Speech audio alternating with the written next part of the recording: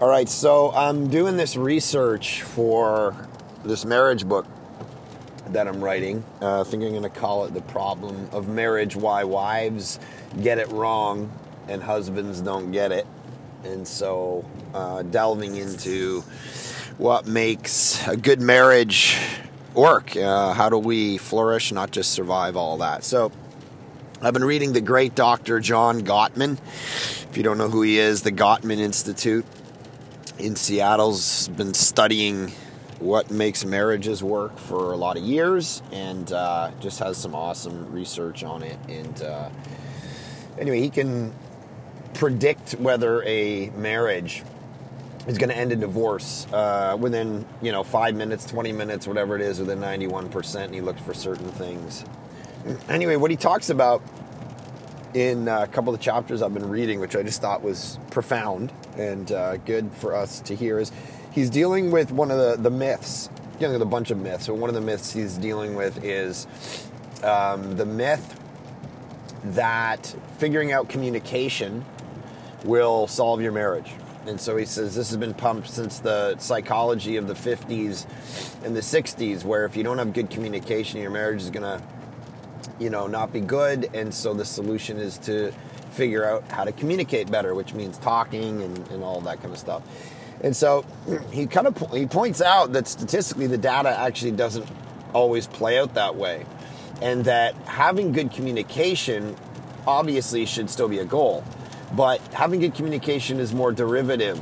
It's not the goal. It's not what's going to make your marriage healthy. It's a result of having a good, healthy marriage, like an ecosystem, communication, conflict, sex, finances, all of that, all are very intimately connected with one another. You can't separate them all out from one another. They all hit each other like dominoes in our lives.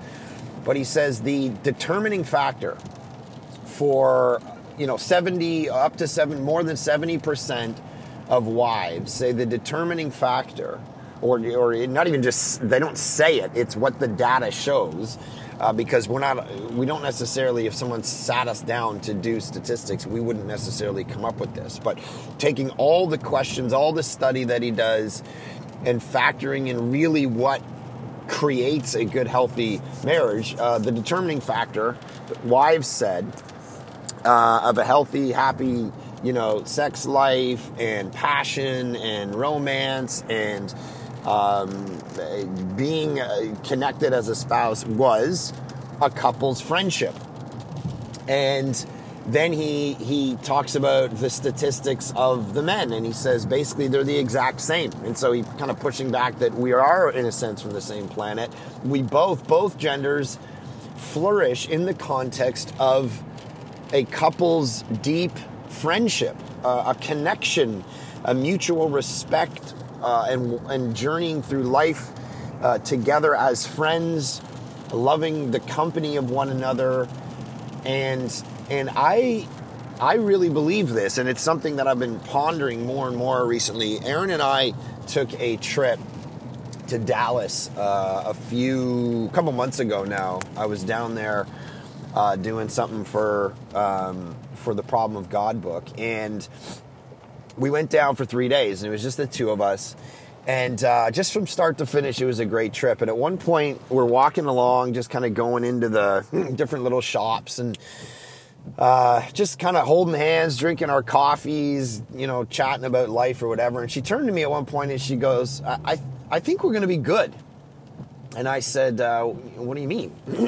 And she said, when the kids are growing up and gone, I think we're going to be good. And she said, because we still have a good time together. We still laugh. We still have passion for one another. We, do adventure together good. We sit by the pool together good. We read, we joke around, we go out for meals, we travel, and there's this enjoyment in it. And I think that's important. And, it dawned on me when she said that. It was a very kind of pivotal conversation we had on the trip, because I realized that we just generally like each other, and we have liked each other more and more as the years have gone on. And as we've focused in on the common enemies of kind of defeating this issue or that issue, or raising a family, or cracking education, or cracking, the different philosophies of what we do in life and ministry and mentorship of other people or couples or counseling or whatever, fighting those common enemies has created a friendship in us, journeying together through life, sharing each other's opinions, laughs, all of those deeper connections have created a kind of friendship that I don't have with anyone else. And so I really think that developing, not just honing in on the result, the implications of things in relationships is important for all of us. We need to kind of go further upstream and say, what is it that actually is going to create a financial life that's on point, a communication life that's on point, a conflict life that isn't crazy, all of that. If you just solve those issues, you're just kind of tweaking the outsides. You need to go further upstream and go, what is it that really the issue is? And the issue, oftentimes, Gottman's saying, is the depth of friendship, the level of friendship that you have. And that's the thing that you and I need to work on with our spouse. And how do you do that? How do you develop the friendship? I think sometimes for some people it's going to be that you have to become less focused on being social, maybe for a season, where you're always out with people all the time. You're always with family. You're always with friends. You're always doing stuff. And you're not able to just hone in and be. And I used to be like that. And I actually tell a story in the book, the marriage book, about how I used to be just out every single night doing stuff, hanging with friends, and making that switch over from my college days into marriage was hard. And I'd be sitting there, Aaron would just kind of be that homebody and be sitting there and content being at home after dinner, watching a show, reading a book, and I'd be freaking out, right? Because I'm like, oh my goodness, I got to go out and accomplish something. I got to go out and do something. And so I'd go out with friends and blah, blah. And that, over the bunch of years of being married, was a challenge. Because that's just me. I'm super extroverted. I'm super energetic. I just want to be go, go, go. And over the last probably 3 or 4 years, that's evolved in me where I've been more and more content. And now I look forward to, when I'm at work, the thing I look forward to the most is getting home, hanging with Aaron and the kids, putting the kids to bed, and just sitting on the couch and sitting by the fire and reading, sometimes in silence, chatting with one another, whatever, sitting under the little blanket thing on the couch, and just reading and talking and being.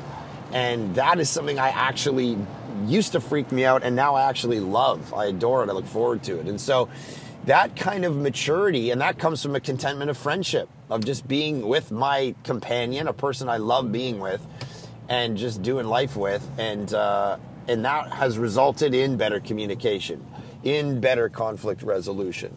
And so really important to hone in on the right target, the right goal in your marriage and relationships, and realize that probably the number one thing that you can work on in your marriage is the depth and level of your friendship. And then the other things will oftentimes follow with the work being done in that context versus just focusing in on those things without developing the friendship.